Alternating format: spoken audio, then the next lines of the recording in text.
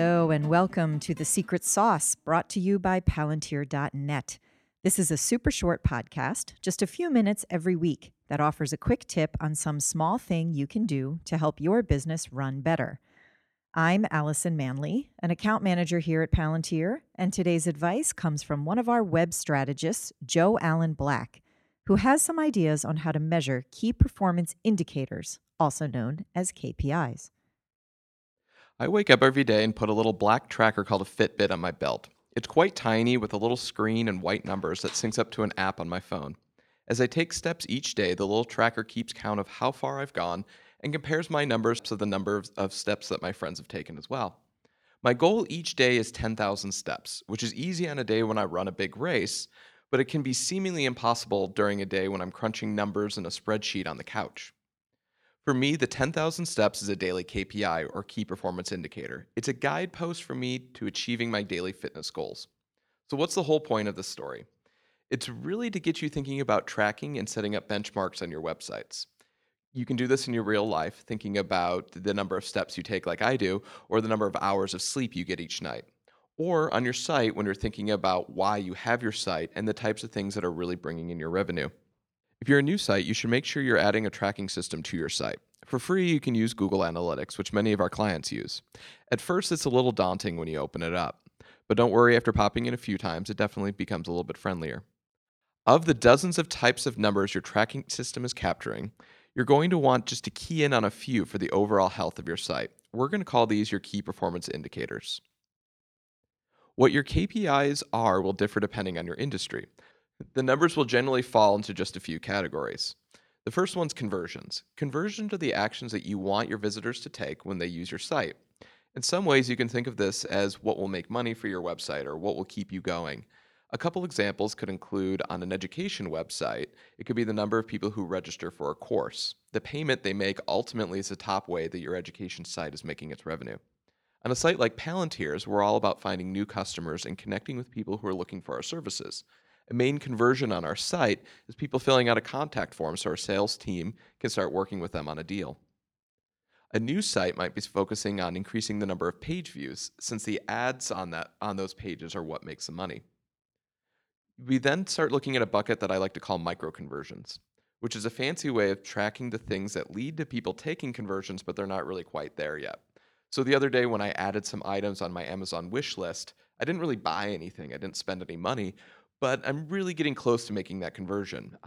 I'm definitely leading toward doing that soon, so I'm making a micro conversion at that point.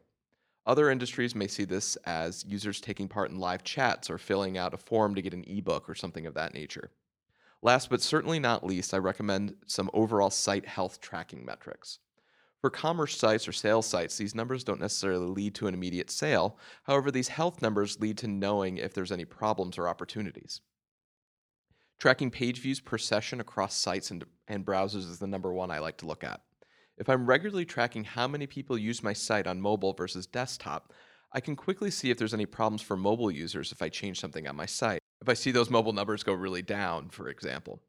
Bounce rate's another one we take a look at. Bounce rates are the number of times people go to a page and then leave without taking another measurable action. If I see a giant fluctuation in that, it could mean that I need to reassess some recent choices or examine why some people aren't sticking around on my pages. I also recommend taking a look at the types of content people are leaving the site from.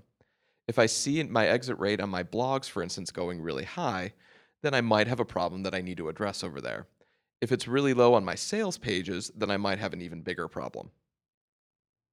As you begin your redesign, it's important to really think about what those KPIs are from the start. Before a design or development process really begins in earnest, it's important to explicitly state what those KPIs are and then optimize your site for them.